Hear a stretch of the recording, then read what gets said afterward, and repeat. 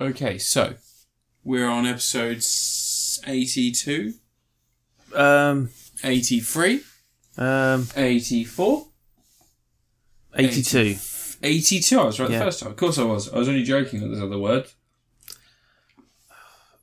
So episode 82. Couldn't finish your drink before Episode you start. 82 of Crit Apocalypse. Mm-hmm. We're here, finally. We made it to the final episode. The last ever episode of Crit Apocalypse. Last ever episode of Crit Apocalypse, episode 82. Yeah. We should have ended at 69, shouldn't we? Nice. Fuck. Anyway, so we're I don't know if people know us. I don't know if they're just wondering, because we're fairly early in. You've been watching a lot of Funhouse recently, aren't you? That's why you're saying the last ever episode of Crit Apocalypse. Just going to start saying the last ever episode every episode. Yeah. But, you know, people who are new to the podcast may not know what we do. So, here's what we do. We talk about the liberal agenda, the leftards and the LGBT assassins. You know, we talk very strongly about Trump. You know, God bless Trump. He's going to save us from the uprising of the liberal cucks. Mm-hmm. And I feel like, you know, people should know, like, Heil Hitler. Not in a real Nazi way, but like in a fun way. Like, there are bad guys on both sides, mostly the liberals. The tattoo says V Jews, V. Yeah. You know, just, let's think about that for a second. See, I thought we just reviewed games and movies and stuff. Oh, shit, is this the wrong podcast? Yeah. Wait, I thought Crit Apocalypse was the one where we talk about how we're going to, you know... No. We're not going to talk about the bad hombres. No. We're not going to talk about those people that believe that religion. No.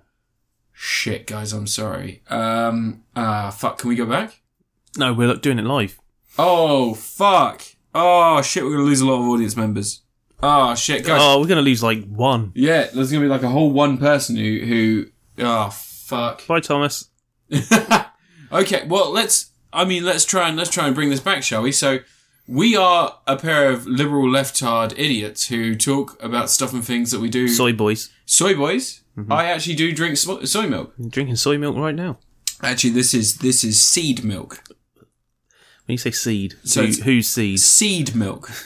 So, is it your seed? It's fairly vague who it comes from, but there is some sunflower in here. And he was nice when I met him. Yeah. Anyway, we are a pair of soy boy. What would they be? Transgender? We can be transgender, can't we? I don't know. It's not a choice, I don't think. No. But, I mean, we could be. I don't think I could be. Have you put a dress on? No. No? Have you ever tried anal sex? No, that's where poo comes from. Can you... All right. You're supposed to be reviewing things. Sorry. See, look, this is the problem. This is why the clothes... Hopefully we're not streaming live on the internet so people can see this, but I am in full regalia. I put on the uniform because I thought I was doing a podcast with the so I don't want to say the word because, again, that might upset some people. But so you guys are aware, that won't affect what we do in the slightest. We're still a pair of cucks talking about some cuckish stuff. So, is it my turn first this week? Yes, please, get on with it. Okay, so my first review this week is going to be Islam. I mean, fuck. I just can't bring my first review this week is going to be a piece of media that very much upset some of my friends. Not me, I loved it because I love video games. And as a video gamer, I like shooting things, but sometimes they do point the guns at the wrong people. I'm of course talking about Wolfenstein 2. You've already reviewed Wolfenstein 2, haven't you? The New Colossus, no. Haven't you? No. Oh, okay, well get on with it then, you cuck. Wolfenstein 2, The New Colossus, is a game about one of those liberal cucks, like us, rising up. He's Jewish, because all the bad guys are Jewish. I don't know if you've read the Bible recently, Ant. But those Jewish people in there aren't very nice. Bloody Soros. Exactly. George Soros, man. Saruman, Gandalf, they're in there. And, you know, like, they like to paint us, you know. Can you just review the Imagine game? people dressed like I'm dressed now, doing stuff that just to help the world move on and, you know, do what it needs to guide it. The game. And, you know, it put me off. put me off buying this game for a while. But now I've bought it and I've played it, and as long as I imagine that I'm shooting at the real bad guys, liberals, I tend to find it's quite an enjoyable experience. Would you like to know would you like to know the story of the game? Just a little summary? Let's go for a little summary. So you play a horrible Jewish man named BJ Blazkowicz, who goes around shooting possibly innocent people. I'm not going to say they are. I'm not going to say they aren't. There are bad guys on both sides. But you go around shooting these. Just review the game. I am. You're messing around. I'm not messing around. I'm reviewing the Stop game. messing around. You'll mess around too much. Oh, will people take this seriously? Probably, or they'll just get tired and switch Trump off. will listen to it, and then we'll get 1 million followers. Trump can't hear anything. Except for his own bollocks. Anyway, so you play BJ Blazkowicz, you go around shooting a bunch of Nazis. There is some plot. You're trying to build the resistance in America and free them from the Nazi uprising, which has happened, obviously due to the previous events of the game. Events of the previous game, should have said. It's very fun. It's very fast. I think that there are a couple of elements they try to bring in from Doom 2016, which don't work. Feels a bit more like they've pointed it towards, there's a lot of corridor-based stuff. There wasn't the last one. There wasn't the last one, but it doesn't feel the same. Alright. No. Nah. Anyway, I'd still highly recommend it. It's a solid 9 out of 10. Or as I'd call it, an Oprah Winfrey. Oprah Winfrey burning on an upside down cross. And your review. So, really, that's... This is the new ratings. Look, okay, right. Look, I know that I've tried to separate my beliefs from the podcast so I can seem like a fun guy. So I can seem like a fun guy who likes everyone. But in reality, yes, I'm one of the Trumps guys. I'm one of not the soy boys. What's the guy's name who does the soy boy videos? I admire him greatly. I just can't remember his fucking name. Paul Joseph Watson. Is that his name? The one who does them from his mum's basement. The one who's literally just a pair of lips and an arsehole. Yeah.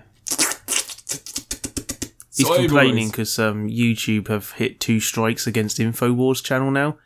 To they can get removed. They've broken the rules too many times and all this sort of stuff. He says YouTube's trying to stop bad news getting out, and it's it's not a news fucking show.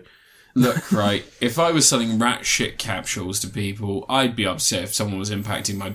not rat shit capsule. I'm talking, of course, about the new Infowars pill, brain medicine. Take brain medicine daily to make sure that you get that daily dose of great brain activity. Contains soy. And also may cause... what was the Mario... No, what is the stuff you get from animal shit? More animal shit? No, toxic plasmosis? Sure, why not? What is the stuff that the guy gets from train spotting?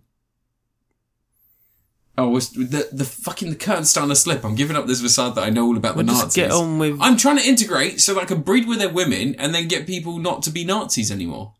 Oh, they're all gross. Yeah, but I'm still worse. Oh. Basically, the penis wants everything. No, alright, okay, fine, whatever. Yeah, I give this a Julianne Moore. No, Jeff Bridges. I'll give it a Jeff Bridges. It's pretty much the same score. Is that the best you can manage? Yeah, Wolfenstein 2, it's a great game. It's real nice, real good. They make some mistakes, but all in all, it's still a really fun game. Plus, you get to shoot a bunch of dickheads in the face. Let's face it, Nazis are cunts. Mm. That's not a provocative thing to say, is it? No, I think we're supposed to agree that they're bad. No, because there are a bunch of everyone people... seems to think that it's bad now to say they're bad. Yeah, I think Nazis are cunts. Do you think Nazis are cunts? Yeah. Do you know who's not a Nazi? Who I think people would really respect if they came out and said they weren't a Nazi and they don't like Nazis? Paul Rudd. No. On to your review, Ant. What's your first review this week? I don't know. Fuck it. I got Mario Odyssey. Great. Paul Rudd's in that. No, he's not. He's not in Mario Odyssey. Super Mario Odyssey. I should have got it last year, but I didn't. I got it this year. It's fantastic.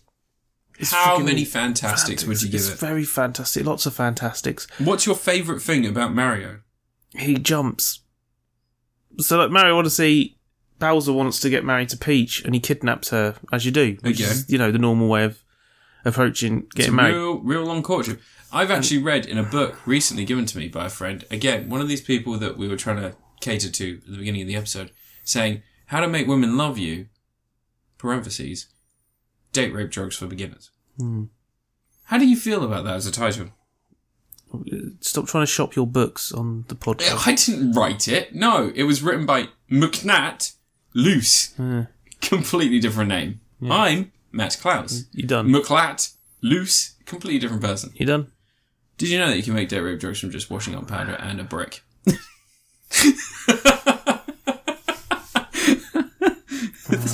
You get annoyed when you sort of find something funny and I've interrupted too many times, so I'll stop. Especially reviewing stuff. All right, people will turn off. People won't turn off. Yeah, they are always turned on when they're listening. They're always turned on. On. They are always turned off when they're turned on when they're listening to us. Right, Super Mario Odyssey. Yep, it's really, really good. You get Bowser's kidnapped Peach again because it's not very original.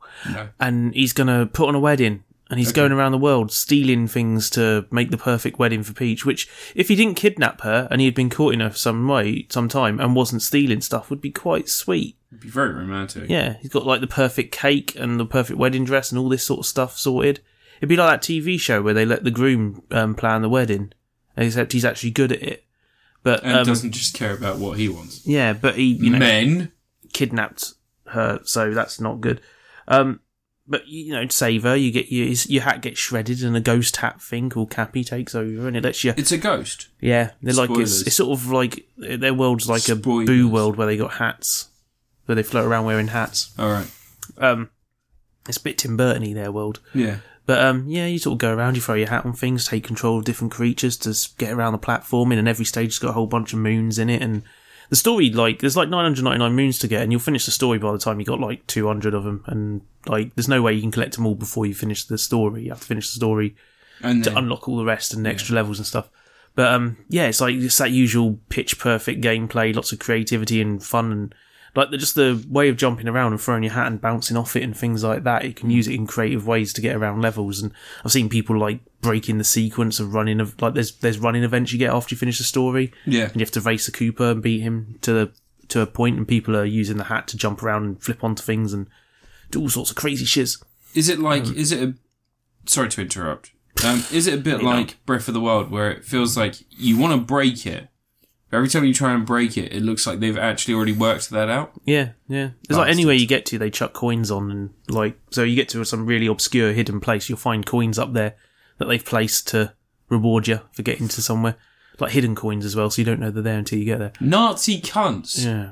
But, it's a brilliant pitch perfect gameplay again. There's so much stuff in it. There's so many little costumes to get, and the levels are full of creative, imaginative ways around them, and they're not massive, huge stages or anything. Some of them are bigger than others, but they're a decent size and they're like a playground. The new Donk City stage is a fantastic playground. I have heard great things about that. And when you enter a stage, it kind of goes, here's an objective for this stage, and it will usually be fight these bloody rabbit things that are the reoccurring villains through the series, basically replacing the Koopa kids essentially. Yeah. And you're work your way towards them, beat them, and then it'll be here's the second stage of this area, and you have to work your way towards that, but along the way you'll be getting moons as you go and stuff, and and just little things like not sending you back to a hub world or something every time you collect a moon. Like in the older Mario games, whenever you get a star, or shine in Mario Sunshine or whatever, it sends you back to the hub world and you have to go back into the level again to carry on. Yeah. And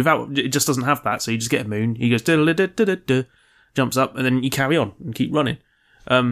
It's just there's a lot to it as well. There's 17 stages, I think it is, or something like that. And these stages are these small open world areas. Yeah, they'll just go around. They've all got little doors to go in for bonus areas, and there's warp pipes that take you into 2D little platformy sections you have to navigate, and it's all really just clever, inventive stuff. They've really they've taken what they've got and they've sort of extrapolated as much as they can, which Nintendo do well. Yeah. I can't imagine how long it must take them to think up of a lot of the challenges on stages, because it doesn't really repeat a massive amount of them. There's a bunch of things where you can get moons in really simple ways. There'll be every stage usually has a area where there's a bunch of these small little moons to collect, and you collect 5 and it opens up another one. And they'll be in their own contained level. Yeah. The friggin' boss battles are fairly easy, and you might it encourages you to rush through the game as quick as possible. It really does just go get to this, and charge for it. But when you get to the end of the game and you got something I think it's 250 or 300 of the moons or something, it unlocks another stage where it's a boss rush and you've got no health pickups, and you have to try and beat all the bunny rabbit bosses in harder versions in like one go, and that's challenging. Have you done it yet? No, I went in there once with all my health. I had 6, because you have 3 health and you collect an extra thing to give you 6 health like usual. And I tried it and got about like 2/3 of the way through it, and I was like, this is going to be difficult. I'm going to have to come back when I know what's going, because I didn't know it was going to be a boss rush. I thought I figured it was going to be something like that, but I figured they might give you health pickups along the way, but nah, no health pickups at all. Yeah, and there's like a bonus stage you unlock when you finish it, which is fantastic. Like just little callbacks to old Mario stuff, and yeah, loads of really obscure Mario costumes hidden away in there, and you can dress as Waluigi, the sexiest of all Mario characters. What? Yeah. Fuck me sideways. Yeah, fuck you dry. We have confirmed Waluigi. Yep. Can we just confirmed Waluigi? Waluigi confirmed. Excellent. Wait, but the important question though, we've got Waluigi. How about Wario? Yeah, I've unlocked his hat. Haven't unlocked his costume yet. The costume's only a few moons away. We cannot confirm Wario. But they've added new DLC to just this week, which is they got a thing where Luigi's floating around and he'll hide a balloon to go get, and other players can hide balloons for other players to find. Awesome. But people have apparently been glitching out and hiding them into the walls and stuff like that, so people can't get them. Trust the internet to ruin everything. Wait. Oh, I forgot. Confirmed Luigi? Yeah, confirmed Luigi, yeah. Yes. He comments on your costumes, which is quite nice as well. I have seen some screenshots that I am on, as you know, Twitter. I have seen tweets. But they've added 3 new costumes as well, which is cool, because you know there's like the boxer shorts costume he has, which is the swimming costume. Yeah. And he's got a knight costume as well. So now, and a skeleton costume. So now you can recreate the 3 stages of life of Arthur from Ghouls and Ghosts. Knight in shining armour, boxer shorts, dead skeleton. Can you get gold armour? No, it's silver armour. Maybe they do gold armour as a later one. Because you remember you could get gold armour in Super Ghouls and Ghosts. Yeah, that was a upgrade. Yeah, they've got to do that. They also added a musician's costume, which is basically the pinstripe suit, one in red. And they've added a Mario Sunshine themed costume, which is good, because that's the one that was missing. Yeah. Because out of all the costumes, there's like Dr. Mario costume, there's a fucking like sort of Donkey Kong era Jumpman costume where the red's pale and the blue shirt, red dungarees, like but pale sort of looking. There's a frigging Professor Mario, which is like, it was like, I think that was inside one of the instruction books for one of the Game Boy games or something. And there's a Mario wearing a US flag costume, which was from Golf on the Game Boy. Like loads of really obscure stuff. There's a Diddy Kong costume as well, which is pretty bad. But yeah, the Mario 64 one's one I keep wearing as well, which just makes you look like the Mario 64 model. And it's like the proper proportion as well. His head's slightly bigger and all this sort of stuff. And there's a little Mario 64 area you can get to as well, which has all got like NES N64 style graphics in it. But yeah, fantastic frigging game. Like would have been a strong contender for Game of the Year if I'd played it last year, but I didn't. So Breath of the Wild got Game of the Year for me. But yeah, so frigging dense, and like I'm going to be playing. I don't know if I'll get all 999 moons, because that's a Herculean challenge that I keep looking at and going no. But I'll try. A lot of people have already done it, haven't they? Yeah, because people are robots and they're freaks. They've got nothing better to do. Like some people finished Yakuza 0 in a week. What's wrong with them? It's impossible. And some people don't have jobs. I know, exactly. Anyway, you review your second thing, you flaccid penis. So, there was a movie event this year that a lot of people were excited for. Pardon? Were they? Well, yeah, I think that the series has an established But audience. I'm going to review the Cloverfield Paradox, because I don't have anything else. So... You're going to review the Cloverfield Paradox? No. Whatever. There is a series of films that have an established canon and... Oh, not Cloverfield then, because there's no established canon to that. They have an established canon and format, and, you know, they've been making them for years. Like, I think we're probably 20 years into these movies being made now.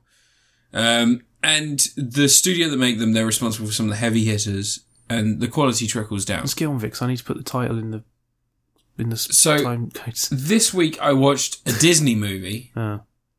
Now, let me just quickly go through this with you. So, Disney, you've got Marvel, Star Wars, and then you've got Disney's own original films, and Pixar, and all of these studios. Just incredible...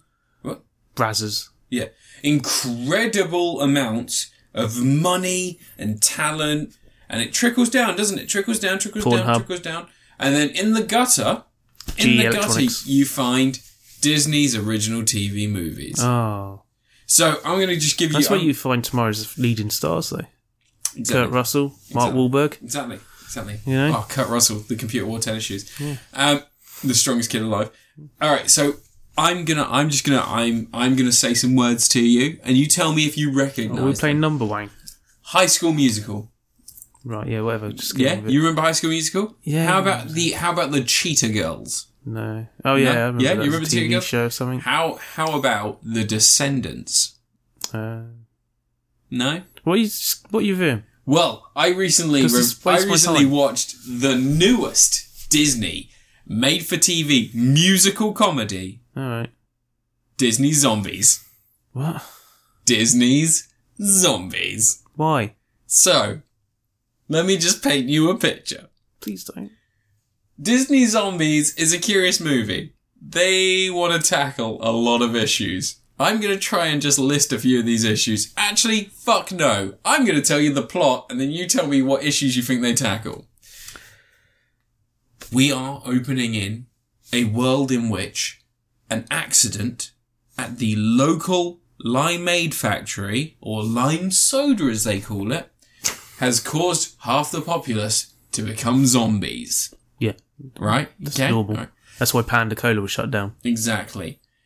One half of the town, you got the normie humans, right? The other half of the town, you got your brain-eating zombies. And to keep the brain-eating zombies from being brain-eaten, because that wouldn't be very Disney, they've made a bracelet that electronically causes pulses to go through the zombie's body so that they don't want those brains no mo. No mo. So Disney brain advocating like electroshock therapy. Well, there's something funnier about this. Think about the side where all Is the this like humans... that film Fido? Not just yet. Not just yet. So think about the side where all the humans live. What do you think that side looks like?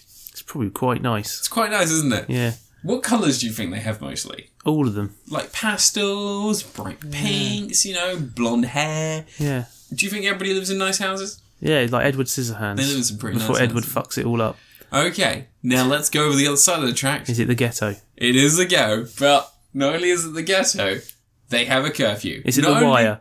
Is Michael B. Jordan there? No, that'd be amazing. Not only are they in a ghetto, but also, and this is key to the whole thing, what do you think they have in place to keep those zombies under control? Cops. No. With guns. They have uniforms they have to wear. Alright, are they white uniforms? No, they're these like jumpsuits. They have their control bracelets that stop them from wanting to eat brains. They also have menial jobs. Oh.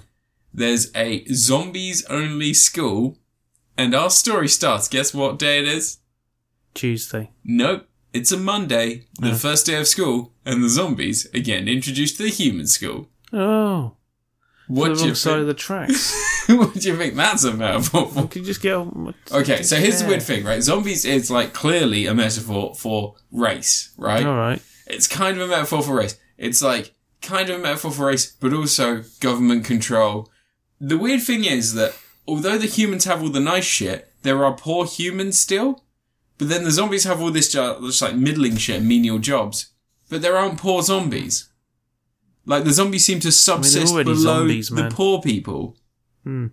So, and also, race is a thing there. You have black and white people. That doesn't seem to... Actually, thinking about it, there are not a lot of non-whites in the human side.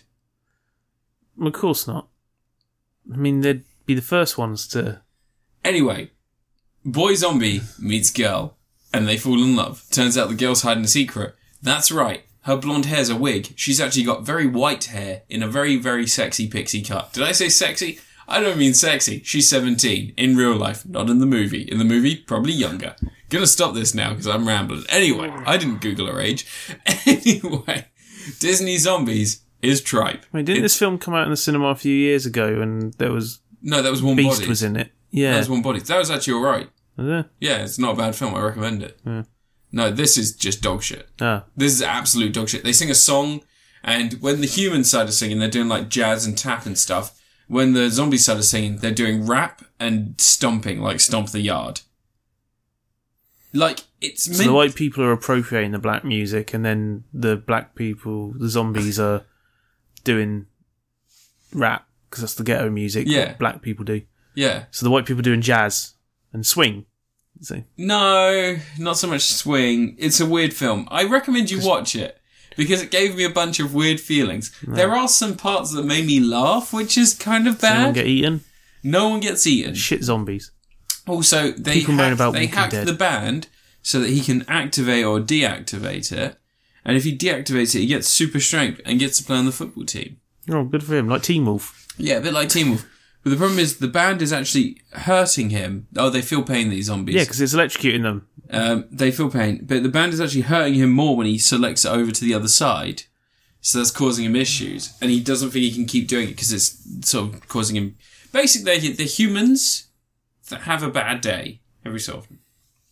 And the band stops. Are they sure they're actually zombies? Well, there is a scene they don't sound in which... very zombie-like. It just sounds like they've put bracelets on people to electrocute them. Yeah, and they have green hair. And they have, like, white makeup. No one rots. No one rots. Like, if you're thinking of zombies like, you know, Return of the They have custard creams on their face for flaky skin. Yeah, no, just... Flaky skin. Not even like that. Not even like that. It's not even that good. They're just people that are painted slightly pale. And they have green hair. Oh, so we're talking friggin' Dawn of the Dead. We're talking zombies. Disney zombies. Yeah, we're talking Dawn of the Dead zombies. Disney's zombies. We got some pea green paint. We're going to slap it on everyone. And if you're thinking that they end the conflict between humans and zombies, there wasn't a conflict. If you think that they reappropriate... No, the zombies should be happy with their position in the world. That Donald Trump, he said that there's bad people on both sides, mostly on the zombie side. There's some bad hombres. It is terrible, but it's so curiously terrible. Like, it feels like they had 3 people and they went, your issue's race, your issue's acceptance, your issue is... Disney used to do films about dogs getting lost and, like, I don't know, people wanting to be on the sports ball team. Yeah, he wants to be on the football team, but he's on the football team, wins a bunch of football games, and then at the end becomes a cheerleader to save the world and stop the fighting. Are any of them handsome enough to be next Zac Efron? No, I wouldn't say so. Yeah, even Zac Efron's not the next Zac Efron though right now. Zac Efron is hot. They should do a film with him and Chris Hemsworth just going around being bros. Oh, that'd be great. No plot, just them hanging out. Just being like nice bros though. Yeah. Because I imagine they're both actually nice make bros. Dude, Where's My Car, but make it good. Do you think they're nice bros? They seem like nice bros. Yeah, Chris Hemsworth does. Yeah. Like, if you had Zac Efron and Chris Hemsworth and they were just going around, just like, maybe you just followed them for like Idea a week. for a film. All 3 Hemsworth brothers. There's a third one. I know. He's in Westworld. One of them gets hired to be in a really big blockbuster movie and Chris is outraged that it's not him who got the job. Because by rights, it should be him who gets the big blockbuster movie. He is the most handsome and big. And it all entirely comes down to a clerical error. They hired the wrong Hemsworth. And it's all just like him trying to prove that he's the one who should have got the role. And, we can call it Hemsworth. And Liam's stuck in the middle. Hemsworth? Question mark. And Liam's stuck in the middle going, I don't know which side to stick on. I'm going to go be in Expendables. And he gets killed straight away when they realise they got the wrong one. I'll be in the What's the other Hemsworth called? Ted Hemsworth? Tim Hemsworth? Yeah. He's quite handsome. Do you remember they hired Chris Hemsworth to be in Star Trek 2009, then killed his character off in the first 5 minutes because he's just some guy from Home and Away? Mm-hmm. And then he became 4. And now they want to make a Star Trek film where Captain Kirk goes and hangs out with his daddy because his daddy's Chris Hemsworth. Even though his dad was only captain for like 5 minutes. No, his dad was captain for ages. No, it wasn't. His dad was promoted as captain, and then like in the film, I think that the main guy died. He was taken out. Yeah, he was commander, whatever. Yeah. In Star Trek, if you're the most senior officer on the bridge, you're the captain. That's how it works. That's how it works. Even if an admiral steps onto the bridge and takes command of the vessel, he becomes a captain. It's like, that's how it works. Right, you done with, what was that film called? Disney Zombies. It's just called Disney Zombies. Yeah.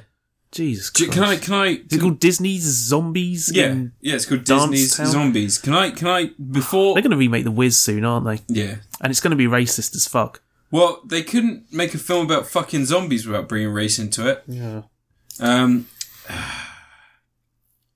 Let me just find What are you doing? Here we go. Get on with it. All right, I'm gonna get on with it. I'm just getting it to the point that I need to. Ugh.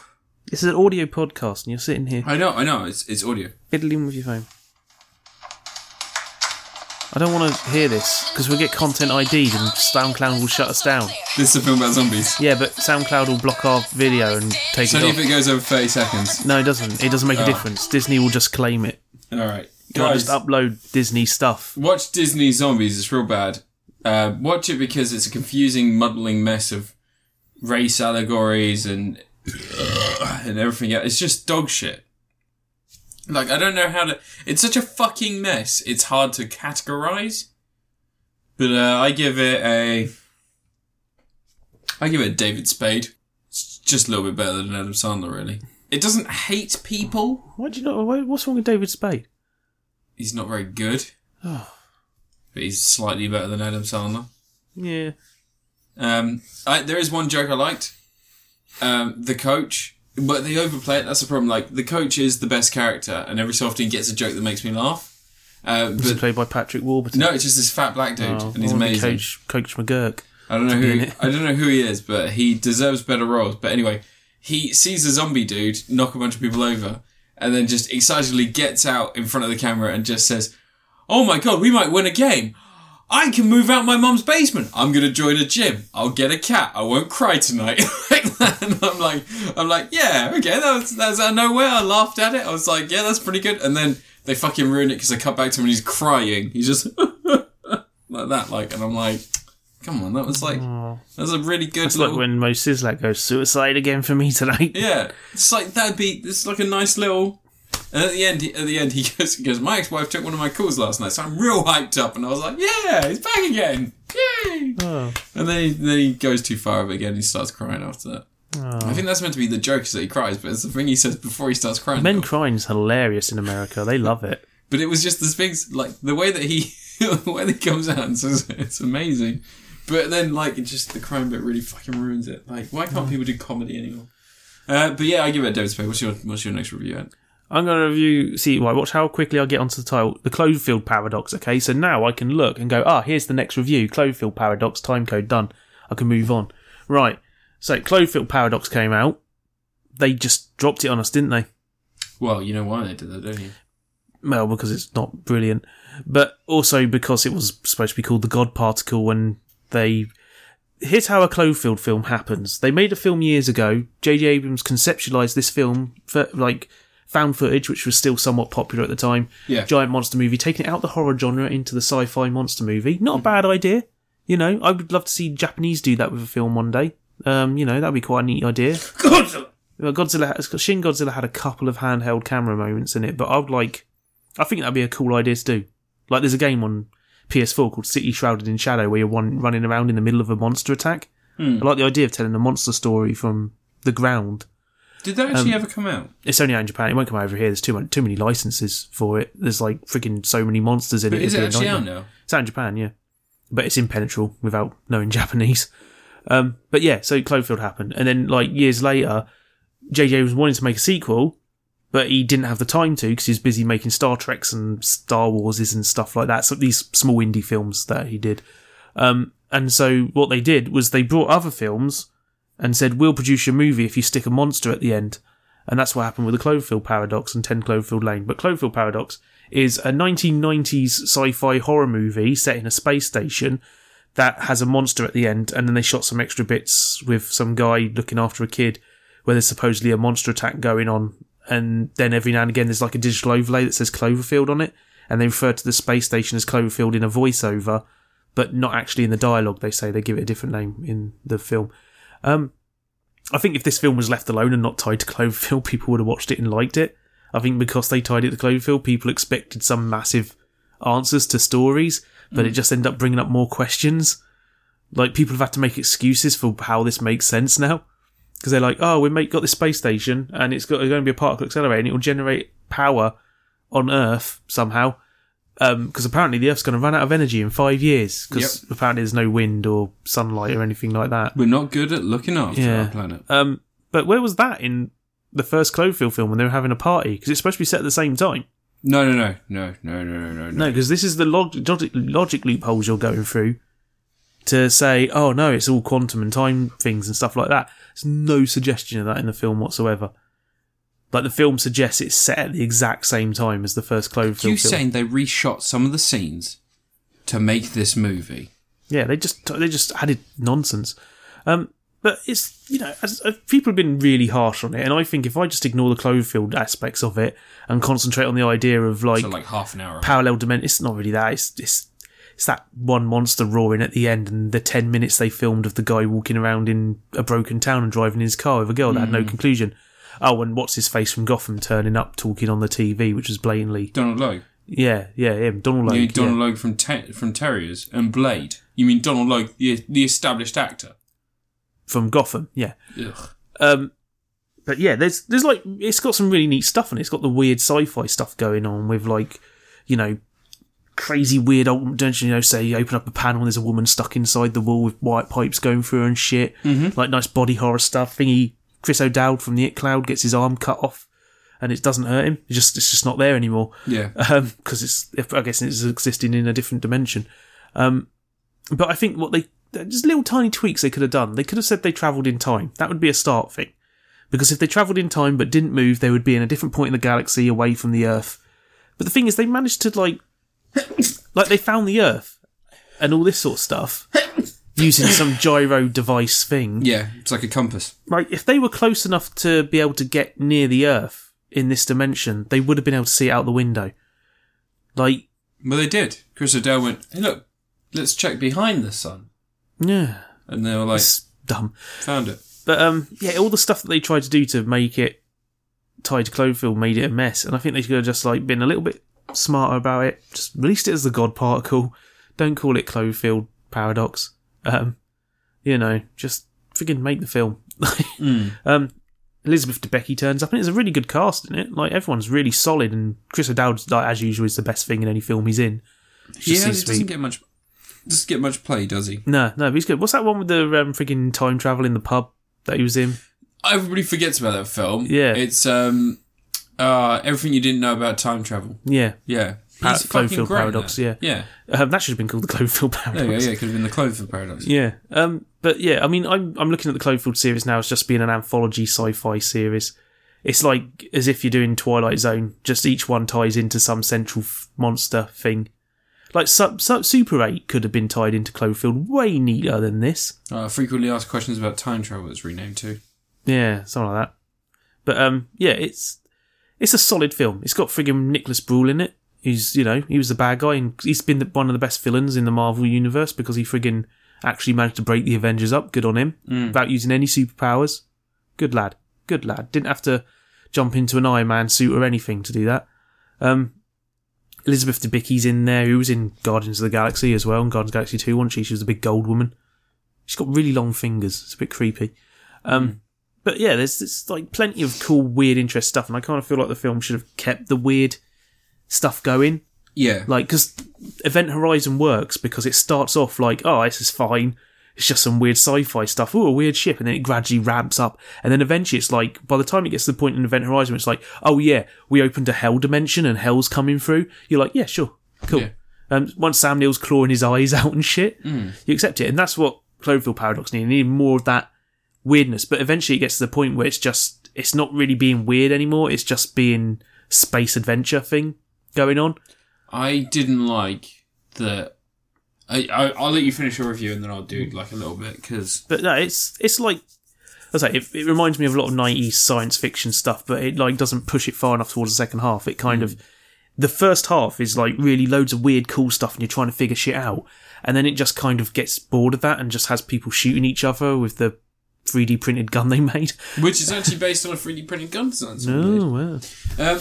But it's just.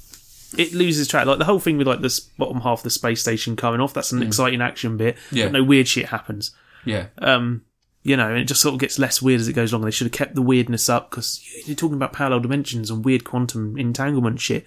All sorts of weird things could happen. People could be walking on ceilings and stuff. And, maybe monsters exist in this other universe and they bring them back with them. And like I said, the time travel thing could have made sense. If they had travelled 30 odd years into the future or something like that, or they travelled into the past to the time when the first Cloverfield was set, they wouldn't be near the sun. That would make sense why they wouldn't be able to see the sun, because they'd be in a different point in the galaxy. Because, the galaxy's moving and they didn't. You need to have relative dimensions in space. You can't be just time travel. You have to, if you travel through time on Earth, you'd have to travel through time and relative dimensions in order to be in the same spot on the Earth in whatever time you travel to. Yeah. Otherwise, you'd end up in space while the Earth's fucking millions of billions of light years away. Yeah.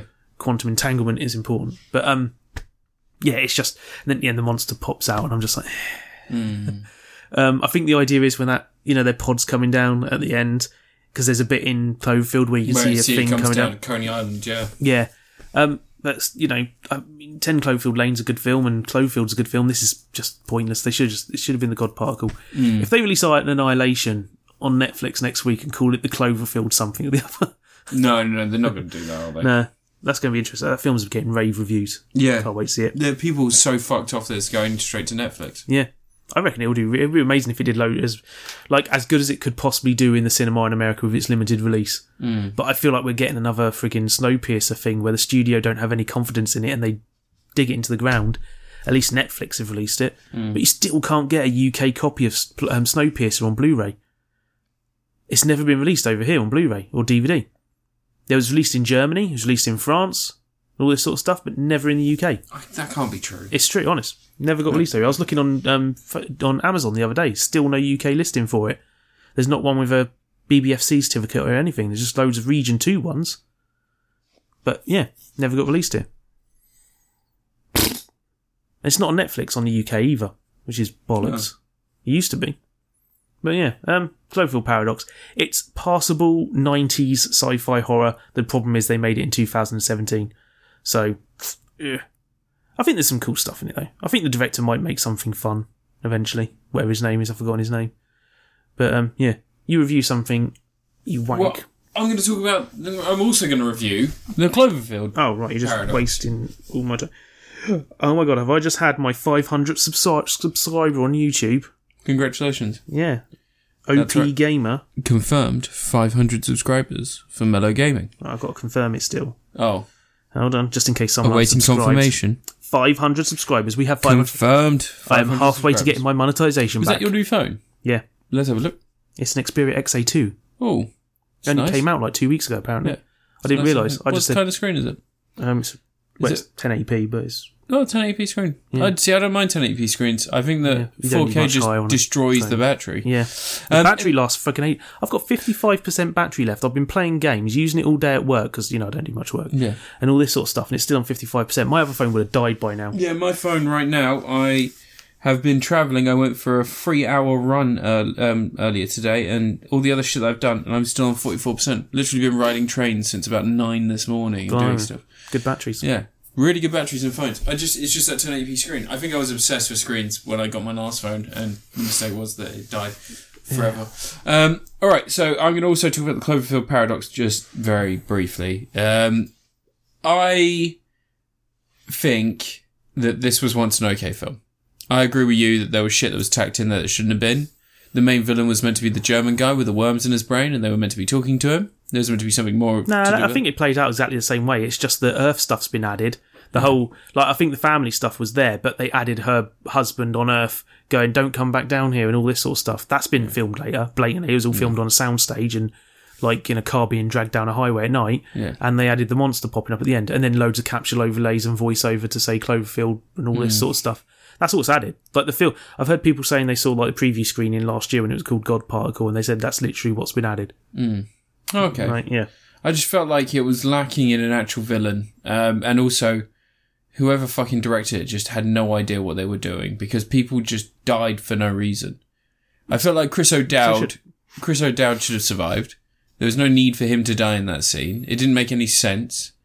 They don't worry about sense in film, man. No, but things don't happen all the time that make sense. No, they don't. But there are rules. There are ways to not. establish these things. There are ways to make it an entertaining flick that you can be part of and enjoy. But this just Chris O'Dowd's death made no sense. That woman who was like, oh, that's what fucked up moisture in the thing, and the door just closed. Was that the ship attacking her? Is it meant to be the ships attacking them? Well, yeah, she froze. Yeah, it didn't close. It opened. No, the door that was closed. She went in. She was starting. Yeah, I told you the weird stuff. Don't worry about whether or not it makes sense. They're in another dimension. Yeah, but it's not, it doesn't matter because they say that the dimensions, the difference are... Think of it this way, right? In the door, they're two merged dimensions coming together. Yeah. In their dimension, it might have been open. In the other dimension, it might have been closed. The two dimensions are phasing back and forth between each other. That door could be closed and open at the same time. Yeah, but we see it just go like... We see it being open and it just goes... Yeah, because we're perceiving it to close. Quantum physics, man. Quantum things. Why does the wall become magnetic? Because why not? Because in this universe it was both magnetic and not magnetic? Yeah. Why would that wall ever be magnetic? Things don't need to make sense. But it just, if nothing makes sense, then what's... Then the characters can't figure out what's going on and they're upset the balance. You don't know what's going to happen next. But why at one point did the whole ship just not explode? Because why not? Because, why didn't just everyone just immediately die as soon as the ship just appears? Because you wouldn't have a film then. Yeah, but... You can have weird shit happen. Yeah, but have weird shit happen, but have weird shit happens that mean that people have to deal with it and you're throwing them constantly off a loop. Don't have nonsensical shit happen to kill people off because you can't write a script. It's not very good. It really annoyed me because Chris O'Dowd died. Oh. And he shouldn't have died. Like, he was the most interesting thing. Him going through shock when he lost his arm, he was the only person that was still adding any sort of enjoyment to the fucking film. As soon as he went, it was like, oh, this is a wet fucking slap in the face. Clearly there's nothing to keep me here now, except for the possibility that I'm going to see someone munched on by the Cloverfield monster. No one's going to get munched on by the Cloverfield monster. Doesn't eat people. Just walks through things. No, it ripped TJ Miller in half. I didn't. Picked him up. Yeah, picked him up and ripped him in half. You see his legs land away from his body. That's okay. He deserved it. He rapes women. Well, he didn't rape a woman. He sexually abused her. He didn't rape her. Hopefully they replace him with what's his face? He was Christopher Plummer. Deadpool 2. No, he's going to be in Deadpool. Oh, do you know my theory about Deadpool 2? What? The sequel's name is the Untitled Deadpool sequel? Yeah. Yeah. No, I think that's probably the way they're going to go. Yeah. I don't think anyone's noticed yet that it doesn't say Deadpool 2 anywhere. Even though it's coming out next month. Yeah. Is it next month now? Yeah. Yeah, it's March. It's like, 21st. yeah. No, it's May, isn't it, actually? I think. Because it's right around the time Solo comes out, isn't it? Like, they're 2 weeks apart. Because one of those is going to die. Solo is going to not do as well as they hope. Well, I don't know if Deadpool 2 is even going to be good. Nah, it'll be fine. I think it'll be alright. It's never going to be as good as the original, is it? Nah. But yeah, the Cloverfield Paradox, it's kind of a bad movie. I like what you're saying about mid-90s sci-fi. But so you expect too much from films? No, I don't know. So take one of my favourite 90s... Don't talk about Virus. I'm not going to. Take my second favourite mid-90s horror movie about shit going crazy for no reason. Leviathan. Leviathan? Leviathan. Oh, right. Not the one that came out a few years ago. No. Leviathan, the one that I love, stars Peter Weller from RoboCop. Of course it does. And he plays a bloke on a submarine who are travelling down. They find this massive Russian nuclear sub in the bottom of the ocean that has sunk recently. They're trying to work out why it's sunk, and they find like a bunch of stuff that leads them to believe that it was just a submarine that was travelling underwater doing research, and the Russians were trying to keep it down the bottom of the water. So if anything went wrong, they could just sink it using remote charges, and they wouldn't have to worry about it. Turns out that's exactly what they did, but the charges didn't go off. Instead, what happened was whatever happened inside the ship tore itself out of there and then drowned along with the rest of the crew. They bring on board the last body and some of the bits and pieces from the ship just so they can investigate what happened. It turns out that one of the Russian officers actually did manage to complete his experiment, which was in mutation and in mutating the human body to make it so it could better suit the environment. Was this the one with Winston Zedmore in it? Yeah, it is. Yeah. And it's fucking incredible. And that film doesn't have rules because there is a mutagen, so when you take it, anything can happen to your body. But also, anybody can actually be infected at any point, depends on who they've had interactions with. Much like The Thing from 1988. Well, Thing's 1982. 1982. Jesus Christ, man. So it's pretty much the same premise as The Thing, but underwater. And they've done it in a way that means that, there's a different level of urgency because whilst in The Thing, outside, you can survive for a little while, it'll just freeze you to death and, it won't be a very pleasant experience. In this, you're trapped in this area. You can't go outside in an underwater base. You just got to drink a lot. But anyway, And that's a film that works because people are infected, there are monsters, so on and so forth. Anything can happen. In this, it doesn't work because the villain is air. The villain is the fucking single particle floating in the air. Weird shit happens when you collide particles. It's just not very good. You just got to learn to accept stuff and go, oh, cool, that's happening. I actually kind of preferred the bits where it was just the bloke trying to save the little kid. Oh, that's boring as shit. Yeah, it's boring as shit, but at least it works. Oh, dear. At least he was a competent actor. The best person in that is that fucking, that Brule guy. All the actors are good. They're really some of them were fine. Some of them were fine. Some of them were great. Thingy Bing Bing, he didn't speak a word of English for the film because Fan Bing... Oh, is it Fan Bing Bing or Lee Bing Bing? It's one of the two. Yeah. But she doesn't say a single word in English for the whole film because for some reason Asian people couldn't be bothered to learn English on the space everybody station. Speaks Chinese, so it's fine. Yeah. And she understands English. Yeah. It's quirky. Just did not like it. It's not like terrible, but it's frustrating. And it got how much? 40 million to be made? Well, it wasn't made to be Cloverfield, was it? No, but it was like 40 million, and they came up with this shit. Like the special effects are dog shit. I find something like this more interesting. And what was that fucking one? Life, the Ryan Reynolds one.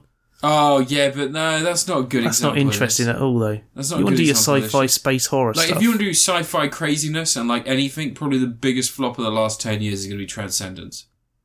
Which one's that one? Johnny Depp gets put in a computer because of that nonsense. Cancer. Yeah. I mean, you've got. So let's go through the cast of that film and then you guess the budget. No, Morgan Freeman, Johnny Depp, Rebecca Hall, Rooney Mara. You don't need to add women to it. They're not going to cost anything. Cillian Murphy. Like their wage is going to be like a fraction Paul of what the guys Bettany, get. Michael Caine. How much do you reckon that film got to be made? Probably a ridiculous amount of money. Like $100 million. And you know who the Johnny fuck... Depp's in it. Do you know who directed it? Freaking The cinematographer of The Dark Knight. Wally Pfister. Yeah. Yeah. Fucking dog shit. So he but worked anyway, on so the Dark Knight. Cloverfield Paradox, I give it a Rooney Mara. What's wrong with Rooney Mara? You seen Fantastic Four? That's not Rooney Mara. It's Kate Mara. I give it Kate Mara. Yeah. Have you seen Rooney Mara? Rooney Mara's in Girl with the Dragon Rooney Tattoo. Mara is actually fantastic. And Social Network. And her. And Nightmare on Elm Street remake. Oh. Yeah. I give it Jackie L. Haley. Oh, don't be harsh to him. Life's been harsh enough. It could be worse. It could be Clint Howard. Oh, I give it Ron Howard. Oh.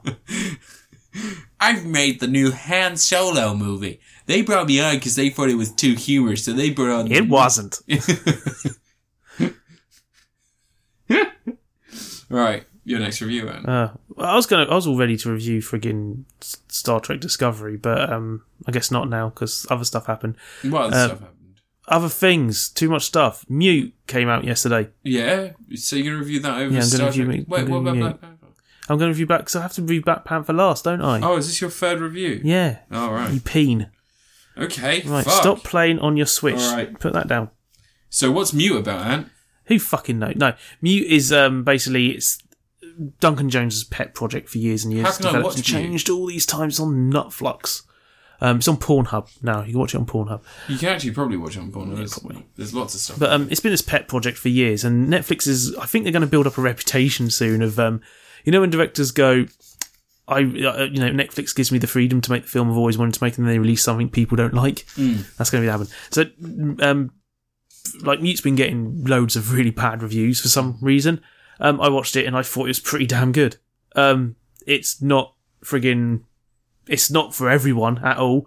Those posters Duncan Jones chucked out with a Marmite jar with Mute written on it is like the perfect poster to promote this film.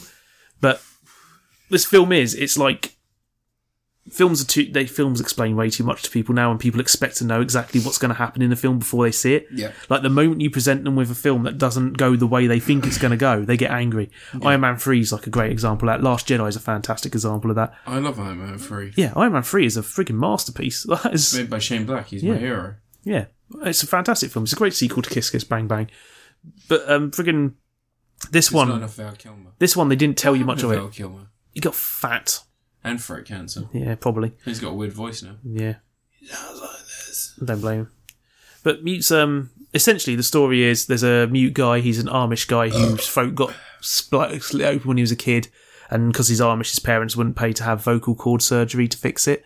And his girlfriend goes missing. He works in a bar. They both work in a bar. She goes missing. There's a mystery about what she's done. He goes to find her. He's like very quiet, very kind guy, but if anyone like disrespects his woman, he jumps in and beats the shit out of them. Noel Clarke gets like slapped about a bit, which is fun because, you know, it's always fun watching Noel Clarke get hit. But that's essentially the main basis. He's looking for his girlfriend. She's gone missing. He wants to find out. It's all set in like a dystopian Berlin, like a futuristic sort of Berlin. I say dystopian. It's not really. A lot of people liken it to Blade Runner, but there is a feeling that the world isn't actually bad. It's just the way Berlin is as a city and densely packed and stuff. It started getting that Blade Runner feel. So it's like, you know, you see like, it's always raining at night and stuff like that and lots of neon signs and stuff, but you see it during the daytime as well and it looks like any other city just with some futuristic shit going around. So it's like, it's one of those things where nighttime is a bit harsh to how it looks and makes it look dystopian. But yeah, he's looking for his girlfriend. There's this whole side two characters called Cactus and Duck. They're two Americans who are like surgeons. And Cactus wants to get out of there. He's played by Paul Rudd. And he wants to get back to the USA and he needs like papers and documents for it because he's basically AWOL from the army. Yeah. So he needs some fake ones to get him and his daughter back to the country. And there's like loads of world building that's done through really subtle, hidden ways that I think this is where people are missing it because people don't pay attention to films anymore. You'll see like a newspaper article that'll have background information and characters will discuss something in the background as they're going around. And it's all building up the world around you so you can understand why things are going the way they are. Little subtle details here and there and friggin', you know, just, it's a strange world. Like all the characters are morally all over the place. They're not black or white and there's no one character in the film is entirely good or entirely bad. And that's another thing that usually puts people off when they watch films because they, you know, people, as much as they try to pretend they're bigger than that, they all just want heroes and villains. They don't like it when you confuse things by having a bad character show signs of being a good person. You know, you could look at people who friggin' keep asking if Killmonger in Black Panther's really a good guy because they just don't get what the film was saying. But it is like noirish thriller. He's looking for the girl, goes out, hunts him down. That's all there is to it. Leo doesn't talk. Because he can't. You know, the villains are talking a lot and there's all sorts of like back and forth between them and it's got this weird feel where like it will disappear from one story for a while and focus on other stuff that seems ancillary. Yeah. And then it starts all feeding into it and it all starts tying together at the end. And I think it's one of those films where if you don't piece together plot elements properly and you don't pay attention to what's going on, you're going to miss all sorts of shit. Like you're not going to realise that you've seen the connections between things and you're not picking it up. It looks really interesting, looks really nice. It's got a sort of, there is because it's all shot on digital video and stuff like that, and it isn't like super massive, mega high budget and all this. There is a feeling like slight cheapness, and there's moments where dialogue and some of the acting, because a lot of the actors are European and they're not speaking, like English isn't necessarily their first language, so some of the dialogue can feel a little bit stilted and jumpy at times. But yeah, it's weird to me that it's getting such bad reviews when it's clearly like a lot of love has gone into this film and it's very much the film Duncan Jones wants to make. Yeah. Which is good. And all directors always go to noir. Whenever they do this stuff, they always jump to a noir when they want to do a film. And noir's always a genre. You look back at all the films over the years that are classics of film noir, they're always hated when they first come out. No one liked Blade Runner. Brick got slated by a bunch of reviews. Brick is a great film. Yeah, Brick's fantastic. Chinatown got slated in a bunch of reviews for being too miserable and downbeat. Wasn't it Oscar nominated though? Yeah, ended up being one of the, that people recognise it as a great film. Blade Runner got an Oscar nomination for a couple of technical things here and there. Yeah. But people didn't receive it very well. And that happens with noir all the time. Like a lot of noir films in the 1940s were slated and written off as trash and all this sort of stuff.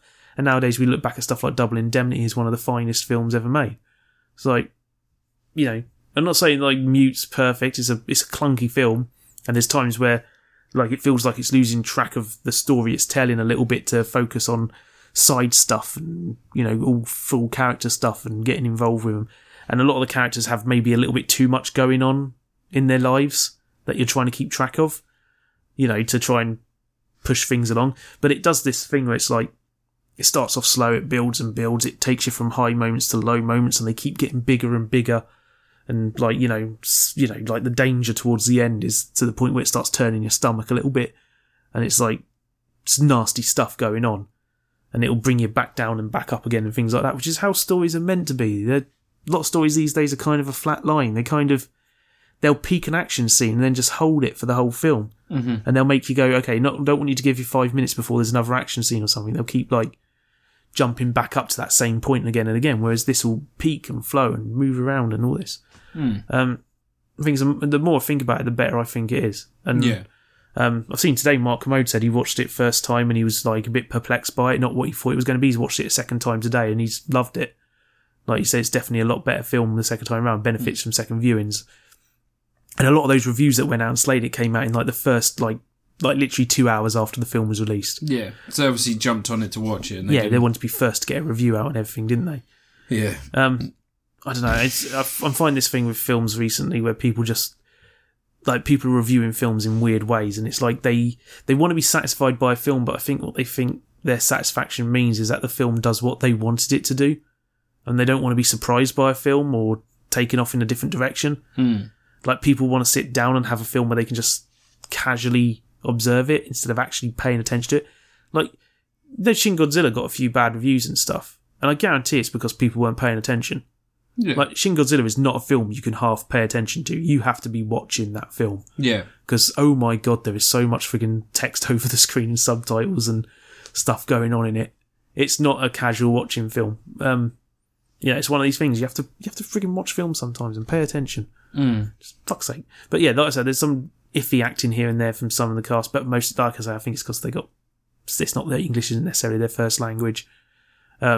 Like here and there, there's some, but it's constantly twisting your perspective of things, and like characters, like they might be doing something good for a living, but they're arseholes and stuff, so maybe they're not as good, but they're genuinely into the good thing they do, and it's like, it's an interesting, like, that's what noir should be. Noir shouldn't always be about straightforward good and bad. It's about good people being tempted to do bad things, bad people maybe doing something good, and things like that. It's like, it's an interesting film. And I think friggin' it's crazy to me that some reviews are giving it 1 star. It's a beautiful film to look at. Well, I mean, it's all opinion, isn't it? Like, I could watch this. I was actually planning to watch this tomorrow. Because it's in 4K. No, you and your 4Ks. Exactly. And, yeah, I was thinking about watching it tomorrow. It's something that intrigues me, but so did Warcraft, and that bitterly disappointed me. Warcraft's good. You fool. People who don't like Warcraft are fools. I just don't think that's true. Yeah, it is. Right, your review. My next review... Have I reviewed Shadow of Colossus? This will be your last review. Did I review Shadow of Colossus Yeah, last did you figure out what you were doing wrong the other day? What do you mean? When you said, I can't beat this thing, I can't fire the arrows at the No, horse. no, I had a glitch. No, you didn't. You have to stay on the horse and fire your arrows from the horse. No, I genuinely had a glitch because I've looked at other people doing it and the same thing didn't happen. It does, and there's like a few moments in that game where glitches happen. Like, it's not the perfect game that it was, and it wasn't before. Like, there's no such thing as a perfect game. But, if you already have your opinions, I'm not going to change those by having my own opinion. It was just, there are a lot of glitches in the new one. They'll patch them out, yeah, because the engine's new. They're using a different engine that they created to remaster the thing. So, it happens. Don't get so butthurt by it. No, what I was going to... I didn't review it last time, did I? No, you didn't. Did I not? I'm No. just double checking. Yeah, I thought you were reviewing it now. Get on with No, it. I was just double checking that I haven't... Oh my god. Right, Stop sorry. double checking stuff. No, because I have to, because you haven't. No, I did. I told you didn't review it last time because it only came out like a week and a half ago. Oh, right, okay. So I'm going to review Teen Wolf Season... No. I'm going to review Shadow of Colossus. Alright, so Shadow of Colossus, for anyone who doesn't know, is the pseudo-sequel to Ico. It's a prequel. Prequel to Ico. When Ico is a sequel to The Last Guardian. And that Last Guardian could exist anywhere. No one knows where it exists in the timeline. Alright. It's believed like millions of years later. Yeah. Alright, anyway, so The Last Guardian, you play a hero who is trying to find a way to bring back his dead girlfriend.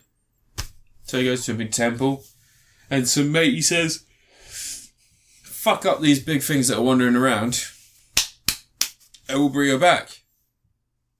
And he goes, all right then. I'll go fuck him up. You play me. What's his name? Can't remember. Wanda. Yeah, we play Wanda, who has a mystical sword, which, when held up in the light, will point you in the direction of a guardian. Yeah. You then go to that guardian, you climb it, and then you stab it, and it dies. Awesome. Yeah. You got a horse.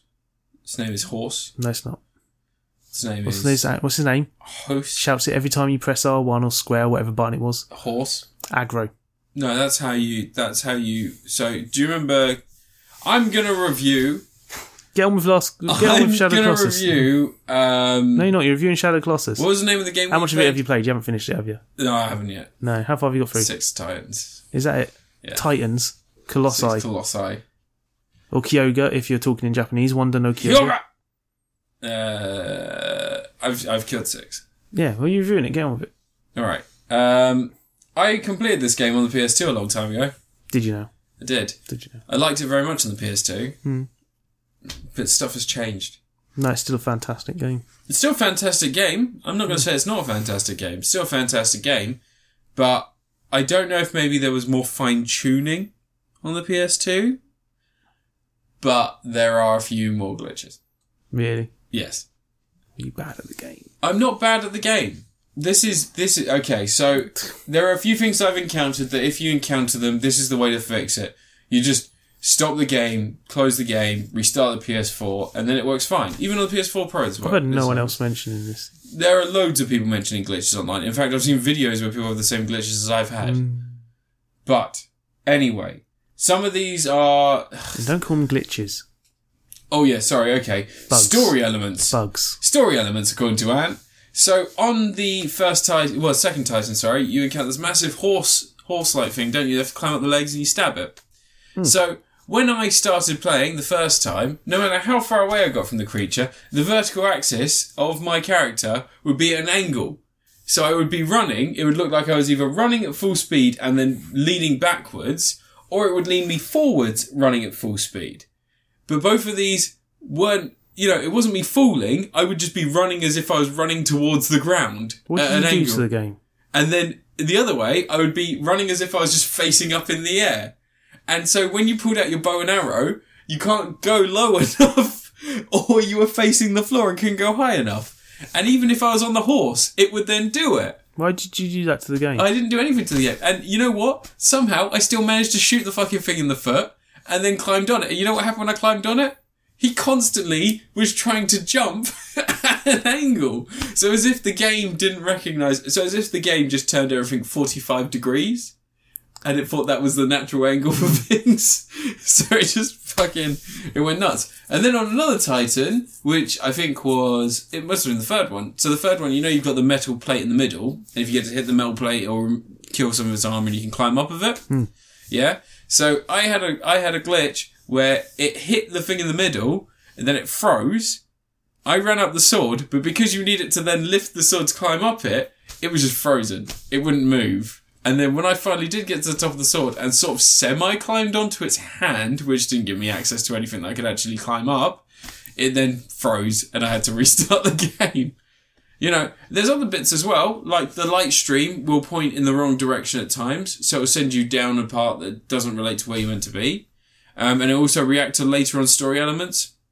So, stuff happens. It's a video game. It's never going to fucking be perfect. I think you broke it. Probably.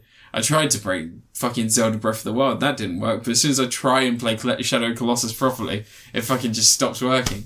But like I said, it's not a big an issue. There's autosave, so you've got nothing to worry about. There's some new I don't know if it's new because I can't remember doing it before, but there's coins now. Yeah, they've put 70-something coins in there. And when you get all of the coins, you get a more powerful sword. Yeah, sort of. Yeah. I've heard about that. Haven't done that. Well, no, I ate some lizards. Yeah. Yeah, that happens. Well, you just sort of shoot them. Yeah, killed that lizard. Shoot and get your grip built up. Yeah, get a little bit more grip. But I love it. It's a great game. Warts and all. They don't stop it being good. It should have been made Ico. I reckon they should have, because that's a better game. Ico's a great game. It's a better game than Shadow of Colossus. That's controversial, probably, to some people, but... Racist. It's just like, a lot of people hate, Prince of Persia? Yeah. A lot of people hate the second one. Yeah, all the sequels suck. I like the second Prince of Persia more than the first. Like the one with fucking... was it God Hand or something on the soundtrack? It had I Stand Alone playing on it. It was fucking... They tried to make it all rock and angsty. I'm so alive. And there's characters swearing and stuff. And you're like, how did this happen? Yeah, I kind of like Forgotten Sands was alright. Was that the fourth one? Yeah, it's the one they released a few years ago. The one that was like tied... When it was released around the time the Jake Gyllenhaal film came out. Oh, and it's set between Sands of Time and Warrior Within. Yeah. That one was actually alright. Warrior Within's not bad. It's not good. The third one's really bad. Yeah, the third one is 2 frames. Yeah. Yeah. But then, the reboot? It's fucking terrible. The reboot is kind of good. No, it's not. The reboot's kind of good. There's nothing to that game. Exactly. This weird simplicity. It was nice. But yeah, like Shadow of Colossus. I'd say there are problems with it, but it doesn't stop it being the game that I remember it being. What's kind of nice is that even with everything revamped, it's still, you still remember turning on the PS2 for the first time, putting the game in. Gives you that same feeling, and that's nice. So I give it Tom Atkins, mostly based on nostalgia. Unashamedly. That's finished based the game. on nostalgia. And you'll get to that garden at the top. Oh, fuck off. And eat I've got to eat all the fruit, yeah? Yeah, eat the fruit. You got to eat all the fruit, yeah? Yeah. You got to eat all the fruit. Yeah, eat the fruit. Look at this guy. Look at this guy. Pretend I don't know that when I eat all the fruit, I complete the game and I get the best ending. No, you don't. Fucking prick.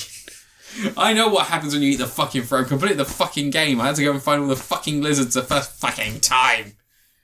I was a kid. I didn't have any job. I didn't need to worry about shit. And I played it for hours. I was tempted to buy the remake, but it doesn't come in a nice flashy box like my PS2 versions do, and that lets me down. What version have you got? Oh, you got the Steelbook? No, they came in cardboard slipcases, didn't they? With artwork all over them and little postcards and stuff. Oh, like my copy of Silent Hill 2 for the PS2. Yeah, like Silent Hill did it, yeah. Director's cut. Silent Hill 2. Shame they never remade that. We pretend it never happened. Like the remakes of Prince of Persia, where they friggin' HD upgraded them and fucked up the audio. Wait, Jesus. Didn't they do okay on the Silent Hill ones? No, they're bad. They redid all the voices, the soundtrack was changed, the friggin'...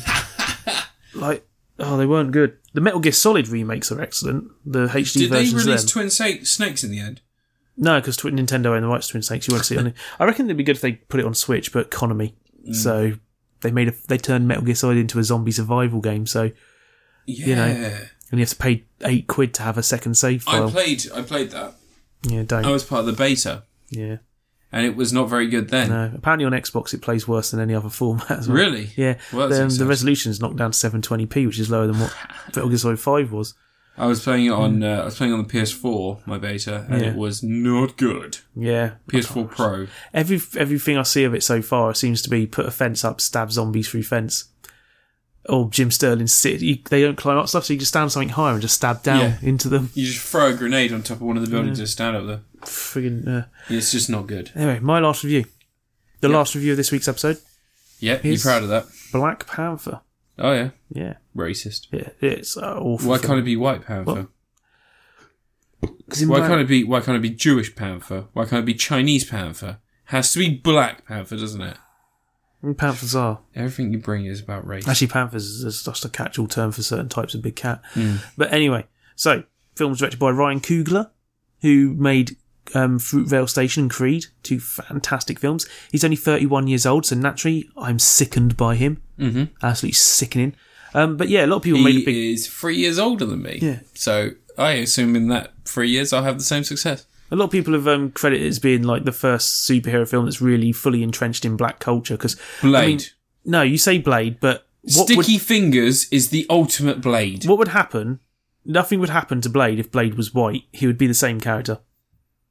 He would. He's not. He doesn't have to be black. He just what matters to him is the half vampire. Are you saying that we'd whiteface Wesley Snipes because that's offensive? Yeah, we should whiteface Wesley Snipes. If Eddie Murphy can do it, like I love that sketch of Eddie Murphy from the SNL sketch where he's like when he's in the barber shop in frigging Coming to America. Oh, but anyway, no. Have you not seen the SNL sketch where they paint him white and they send him around? He goes to the bank and he's like, I would like some money, please. And they're like, why would I give you money? He goes, because I'm white. And he goes, yeah, I'll give you some money. And they start piling up, and he's like... But no, Black Panther's, like, every inch of this film is fully entrenched in, like, black history and black culture. It's got a lot of imperialism stuff going on. Black actors in it. Like, yeah. Martin Freeman, yeah. That's the takeaway Hollywood can take, isn't it? The film's been really successful. Let's give Martin Freeman some more There's films. also, there's my other favourite black actor, Andy Serkis. Yeah. And then just Stanley. Bunch of white people. Stanley, yeah. So yeah, there's a film basically set literally a week after Civil War, which is weird seeing as Spider-Man Homecoming was set 6 months after Civil War, something like that. But yeah, so it like literally follows on the next week, and it just picks up right where he left off with he comes home. The world expects T'Challa to be named the new king after his father died and, getting blown up in Civil War. But there is a whole thing where they have this ritual where the 5 tribes that make up the world of Wakanda, which is like a secret Afro-futurist city that they live in, kind of like Atlantis in Africa. Yeah. As it were. It's almost like Atlantis, but without Aquaman ruining it. Yeah. Yeah, because he goes around and he says, hell yeah! Yeah. Woo! This is gonna hurt. Yeah. Imagine if a white man directed Black Panther, that he'd be saying that. He'd be going, oh hell, that's what I'm talking about. Hot diggity damn. Yeah. But anyway, the whole film's entrenched in black culture and stuff. There's no shine away from it. I've got Boxy's head from Aqua Teen Hunger Force in my head. Like, how much people, when I was watching it, were clearly into the film. Because, we're in the UK, in Woking, there's a lot of idiots. No one laughed when the guy with a big old plate thing in his lip turned up on screen and started talking. Like, that's a miracle to me, that we managed to show a film in Woking where there is, like, a proper, deep African cultural character in it, and no one in Woking does a racist laugh. Just for anyone not from Woking, it is full of racist idiots. Yeah. They voted Conservative and shit. And they UKIP voted voters. Conservative, but also UKIP had a large amount of voters. So if you're wondering where people like us with progressive minds come from, it is hell on earth. Yeah. But anyway, so yeah, the film's full of nice African culture stuff. It does a lot of stuff to, like, one of the first opening action sequences, he's rescuing a bunch of kidnapped Muslim girls. And one of them's secretly Lupita Nyong'o, who, wasn't that character's name? Not Shuri, not Yokoyo. Can't remember a fucking character's name. She's like secretly undercover. She's one of the spies for Wakanda who goes out into the world and does stuff all around the world.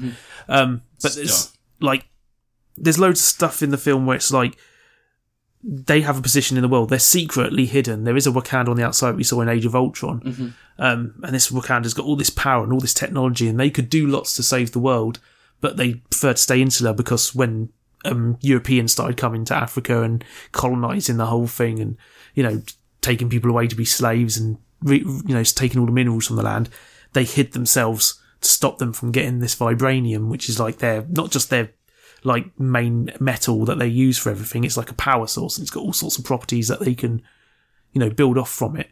So it's like they've got a resource that the rest of the world would want, and they keep it hidden because they saw what happened in the rest of Africa. Yeah.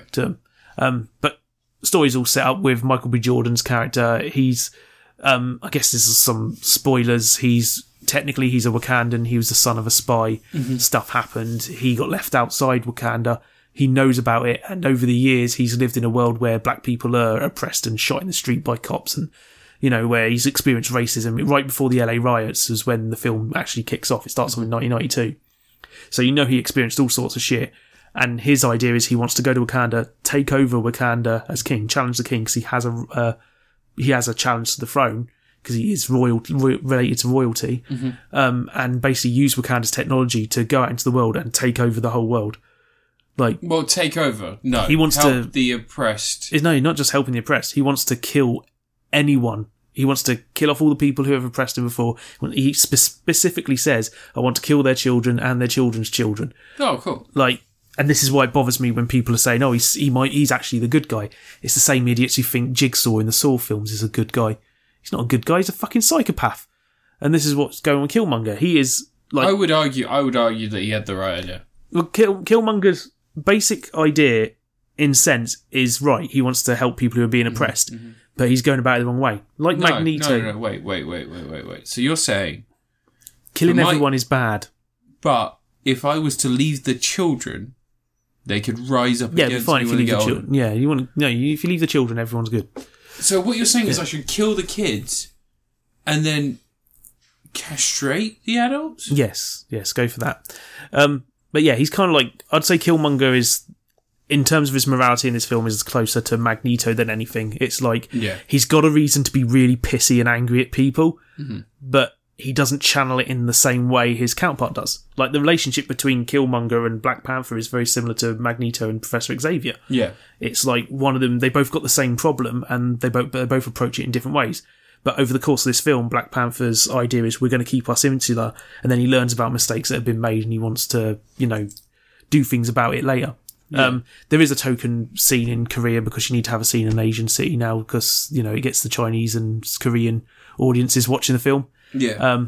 It's the most Marvel moment of the film, like that whole sequence. But it is a really cool sequence. It plays out like a spy movie. There's loads of James Bond stuff going on in this film, which I thought was pretty rad. Yeah, I was told that it's more like a James Bond film than a Marvel movie. Yeah, it's really cool. There's like Shuri, Black Panther's sister, is the girl who does all the technology. And she's fucking hilarious. Yeah. And she is quite clearly Q, and I would believe that she has watched the Bond films and she models herself on Q. Yeah. Like, she wants to mess around with Black Panther when she's shown the technology. Like, she shows him a new suit, and she says, right, if you punch it, kick it, and see what happens. So he kicks the suit and kicks it all the way over the room. She says, what are you doing to my mannequin? She picks it up, carries it back, and it's all glowing. She says, right, what happens is if something hits it, it stores up energy, and then you can unleash it. So she starts tapping some things on a little pad thing, and she starts filming. And he's like, what are you doing? She says, I'm a scientist. I'm just, making sure things are fine. Kick it again. So he kicks it, and the energy backfires and flings him across the room. So she's just filmed the new king of Wakanda getting smacked over. She's uploading that to YouTube once she gets a chance. Do they have... Now, I've actually read Black Panther comics. Because I read almost everything, because I'm an idiot. I'm currently reading all of Hack and Slash. Whatever. What? What about Black Panther? Anyway, part of Black Panther's origin is that they have a herb. Yeah, that's all in the film, yeah. Oh, really? Yeah, have the herb. The kings get to drink the herb fluid when they ground it down and make it into a drink, and when they challenge for the throne, they have to take a thing that stops the herb from working so they can have a fair fight with the challenger. Oh, cool. But yeah, there's all sorts of stuff. Like Angela Bassett's great in it as the mother. She's owned it for a bit. Daniel Kaluuya from Get Out's in it. And, but yeah, it's just like so many layers of stuff going on in this film, and it's all brilliantly done. The action sequences, like I can see you can level complaints about some of the CGI being a bit ropey in places, but Marvel films always have ropey CGI somewhere in them. Like, and when you're doing digital action fight scenes, it's gonna... I think it's more the problem now is that CGI is just... It can't get any better than it can until technology moves on. It can do. It's just the thing is, there's so many studios making this stuff, and they have to churn this stuff through, and there's... Like, studios have to take on a shitload of work, do a shitload of shots, and they don't get paid very well for it. And they have to make these things in a very short amount of time, and the directors have to approve these scenes regardless of whether they're ready or not, because they've got a date the film has to be out in. Like, there's no letting it nurture and taking the time. But it's like some CG's dodgy and stuff, but there's also freaking fantastic views and vistas and beautiful effects and moments, really inventive action sequences, like the car chase sequence where Shuri's controlling the car from Wakanda. She's got like a holographic projection thing that she's controlling it from. And there's like Akayo, who's Dan Aguilera from Walking Dead, Michonne. Yeah. And her and Lupita Nyong'o are like in another car chasing behind. There's a bit where she just like climbs out with a spear and she's watching the other car. And she throws the spear and it shoots straight through the back of the car, lands in the road in front, just like it's gone into a barrier. And they also do that. They do that gag from The Flash. You remember that one in The Flash where he has to stop the car that's running away and he takes it apart? He gets a spanner and takes it apart. They do that gag where the guy's just rolling down the street on the chair. That same gag. But yeah, loads of spy movie stuff in it, like the character interplay, the build. It actually feels like a proper standalone film. Like, the only reference to outside stuff from this film is you see the news report about T'Chaka, his dad, dying in Civil War, which they say about happened a week earlier, and there's a reference to them having to fix a broken white boy, which is Bucky. Spoilers, Bucky got taken to Wakanda at the end of Civil War. You probably seen showed that. Yeah, but it's post-credits, bollocks. All right. But yeah, even the post-credit scene, stick with Black Panther. None of it's like, oh, here's Thanos, he's going to get a gem. Yeah. None of that bollocks. I'm liking the thing they're doing with these Marvel films now where they still feel like Marvel films, but they're letting the director make a film. Like, I've seen people saying, oh no, Marvel's all by committee and they all make these bog standard film. They really aren't. Like, ever since I'd say Guardians of the Galaxy, they've stopped feeling like the same Well, look at Ant-Man. thing. Yeah, Ant-Man doesn't feel like the other films. No. It's superhero Marvel movie. It's still got he's fighting another version of himself at the end, and it still follows a lot of the same plotting, but it's a heist movie and it's a full-on comedy. Thor was a full-on comedy. Like, Thor People Ragnarok. give 4 a bad rap, but 4-1 was actually alright. Thor 1's alright, second one, fuck it. But The second one's even. The second one has, like, merits to it. Like, the second one kind of has some good sequences. it's entirely forgettable. Oh, yeah, it's entirely forgettable. I mean, there's some great... The thing about Marvel movies are the characters what's established. Yeah. So that's why people get confused, because characters and their motivations don't change. They evolve over the series of the films. Like, look at Iron Man. Yeah, Tony Stark's arc is really good. Like, Tony watch those Stark, films. in the first one, he is just making suits. Well, he made a suit Yeah. so that he could go around and he could save people from the thing that happened to him. And he learns from his experience and even uses that knowledge to, defeat the villain at the Yeah, end. he starts off being completely anti-establishment, doing what he wants to do. Yeah. And then by the end of it, by the time he gets to Civil War, he's like, no, we probably need some overhead to stop us from doing really stupid stuff, because I kind of made a death robot and didn't go to jail for it. And I think he feels like he probably should have gone to jail. I mean, even like the PTSD from the Avengers in Iron Man 3, it's like a major plot point. Yeah. Yeah. And even like 4, like you've got 4, 1 and 2. The first one, he's learning about Earth. He's coming to Earth. He's falling in love. 4-2, he's in love with someone who's in danger, so he risks everything to save them. 4-3, fuck it, let's just have a fun space adventure. 4-3, he's fully ingrained in Earth's culture, but he's also, he's fighting against his own future. He's told he's going to be king, doesn't want to be king, doesn't want to do any of the stuff. But there was that really nice play you got to see. We should have sold him on that. And so like, and then there's like the literal passing of the torch. His father dies, and then spoilers, he takes up the mantle not only in title but also physical appearance. Thor Ragnarok was great. I really enjoyed the shit out of that film. But that film is entirely a Taika Waititi film. Yeah. Like, it's got the same like comedy style, the same people don't shout and scream in that film. They have understated performances and stuff, and there's a lot of improvisational humour going on in it. Yeah. And yeah, it's fantastic. I really wish they'd let someone make an Incredible Hulk film now. But introduce She-Hulk. Do a comedy, Hulk and She-Hulk. Why not? Fuck it. But I'm trying to think of what superheroes I'd actually like to see a film for. This Moon Knight needs to happen eventually, but I think that would work best as a Netflix series or something. But even then, if you do a Netflix... Moon Knight's weird because, like, if you do a really big budget Moon Knight thing, it probably won't feel like Moon Knight anymore. If you do it on a TV scale budget, it probably won't be enough to make it feel like Moonlight unless it feels low budget. Yeah. Moon Knight's weirdly in the middle.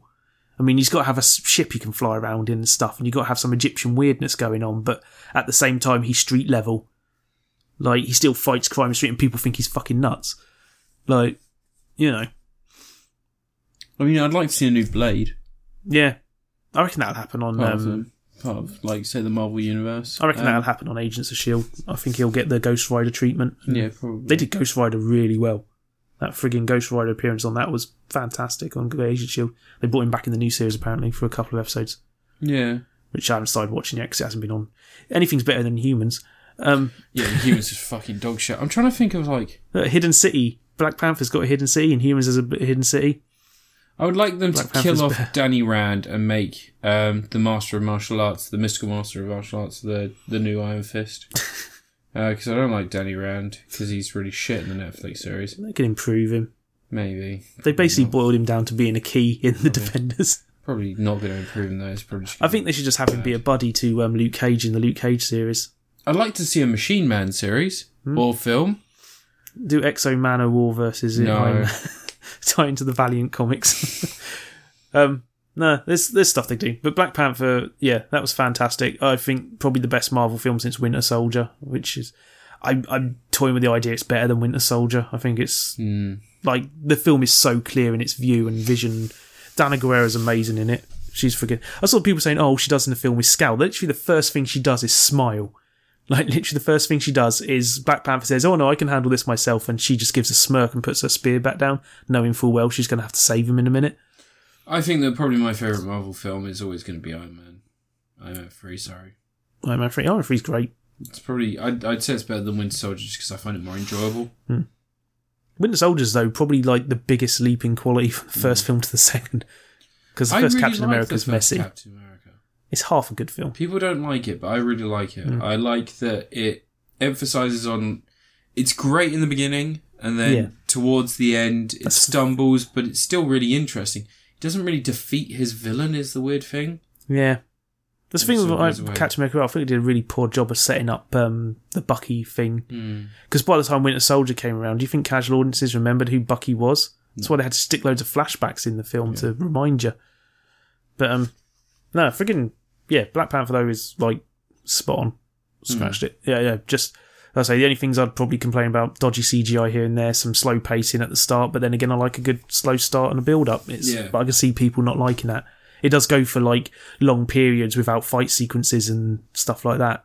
And there's no, like, it just feels good because there's no friggin', blue lights being fired up to the sky and saving some cataclysm or anything like that. Yeah. It keeps everything focused on what it's about.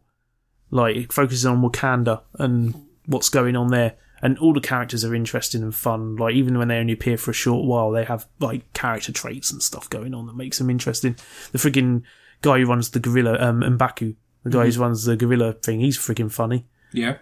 There's lines in the film that are just like I've seen the alt-right twats complaining about a line Shuri says to Martin Freeman.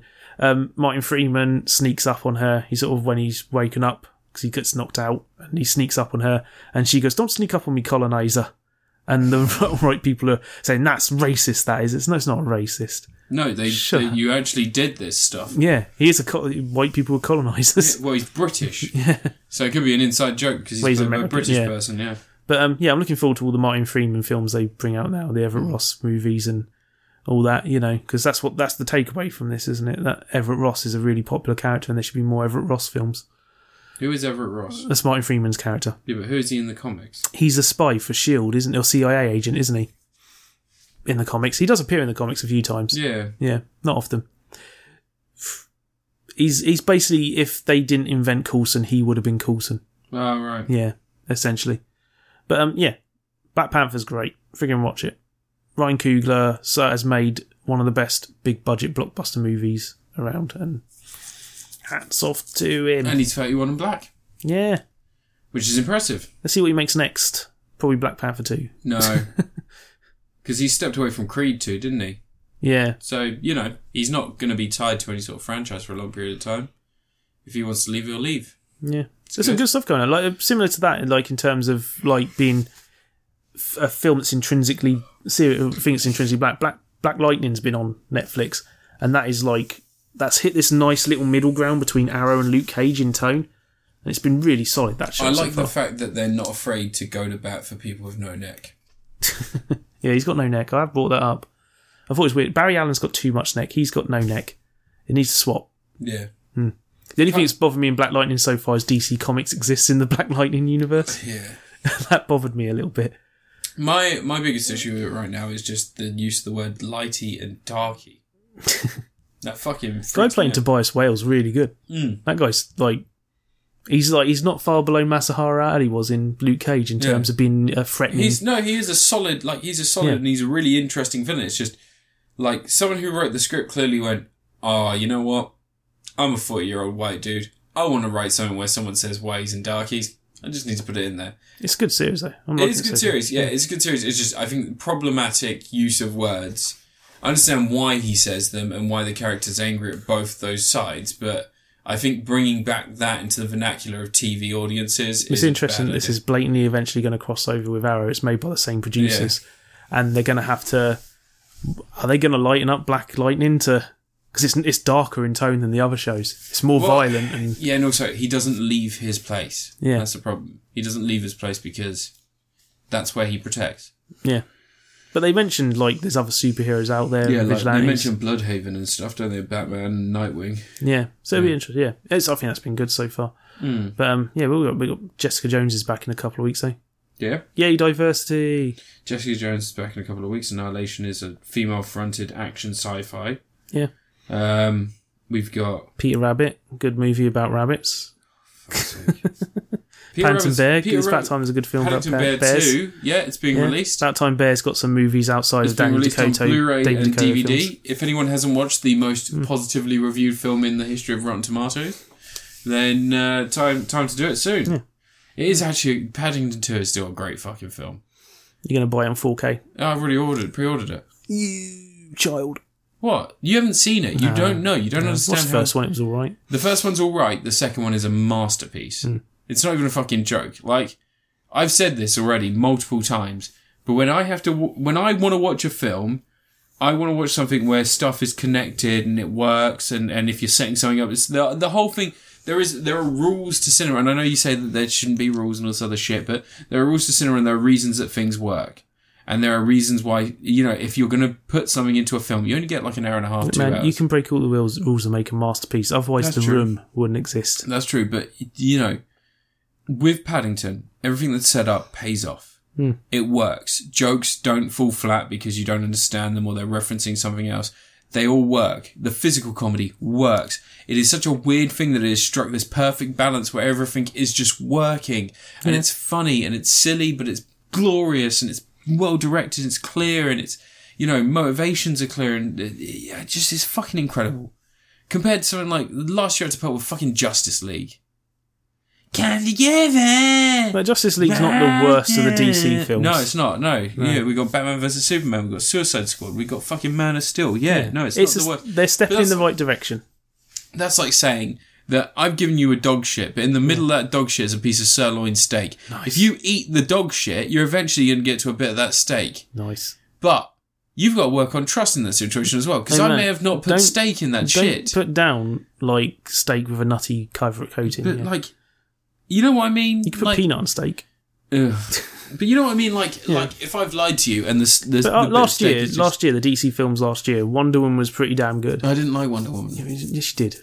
No, I didn't. We reviewed this last time. The problem was the shoddy special effects, a shit ending, and pointless side characters. It didn't work. Yeah, it did. It was cliched dialogue. You don't know films. No, I do. That's the problem. I know films. No, you don't. No, you're bad at films. So cliche. Oh, he has nightmares. Oh, I work for both sides. I sell. Oh, we're gonna go to no man's land. Yeah. Oh, bullets it's don't all about affect the morality you. of war. Stuff doesn't happen. Oh, let me hold that door for you. Oh, I'm scared of symbolism.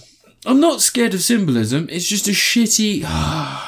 this is the problem. People loved Wonder Woman. So if I say I don't like Wonder Woman, I'm an asshole. But if I turn around and say to people... Legally. If I turn around and say to people there are films with much better representations of women, and there are films with better representations of women in positions of power, there are films that, that are just better about females and the way that females work, and just loads of shit. There are films... I know you want to go to bat for Romeo and Michelle's high school reunion. Which is a great movie. It's a great movie. And White Chicks. White Chicks is a terrible movie. Sorority Girls is a terrible movie. But, Romeo and Michelle's High School Musical is a great movie. High School Musical is a great movie, and it has a really positive message. Yeah. Be yourself. Doesn't matter if it's successful Wonder or Woman not. Did. No, she didn't. herself. She didn't be herself. Yes, she did. She didn't. She was never herself. I know. I didn't like Wonder Woman, everybody, and I'm really sorry about that. You're going to go to jail. It wasn't a very good movie. You're going to go to jail, man. It just wasn't a good movie. I think that probably people liked it a lot more than I did because, they had seen Suicide Squad once, whereas I watched it twice. Why? Because there was an extended cut and I was hoping. Fucking idiot. I was hoping they brightened it. It still had Jared Leto in it. I know. Nothing good comes from him. In a year when I could safely say that I would rather watch Bright again than any of the DC movies. Bright is part of the DC universe. Yeah. Oh, yeah. He was actually is the same character. Yeah. Deadshot. Yeah. Gonna take this moment. Anyway, that's the end of all this. It last forever. Finishing the podcast. Alright. Because I don't want to be editing this for 10 hours. Okay. Right. So, bye. So, my name's Matt. You can find me at Critapocalypse on Twitter. Introduce yourself at the end, can find Ant at LV54 Space Monkey on Twitter. You can also find him on YouTube. He is the most popular Mellow Gaming channel. Yeah, 500 subs, 500 subscribers. One sec, can we just... Is that 500 confirmed, Ant? It's confirmed. Confirmed 500 subscribers. He Very is now cool. the...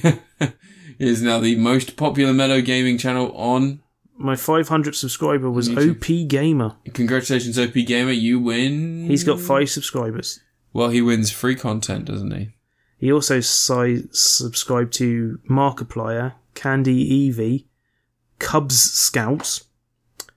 All these people have got loads of subscribers except for me. I think you may be a paedophile. Okay.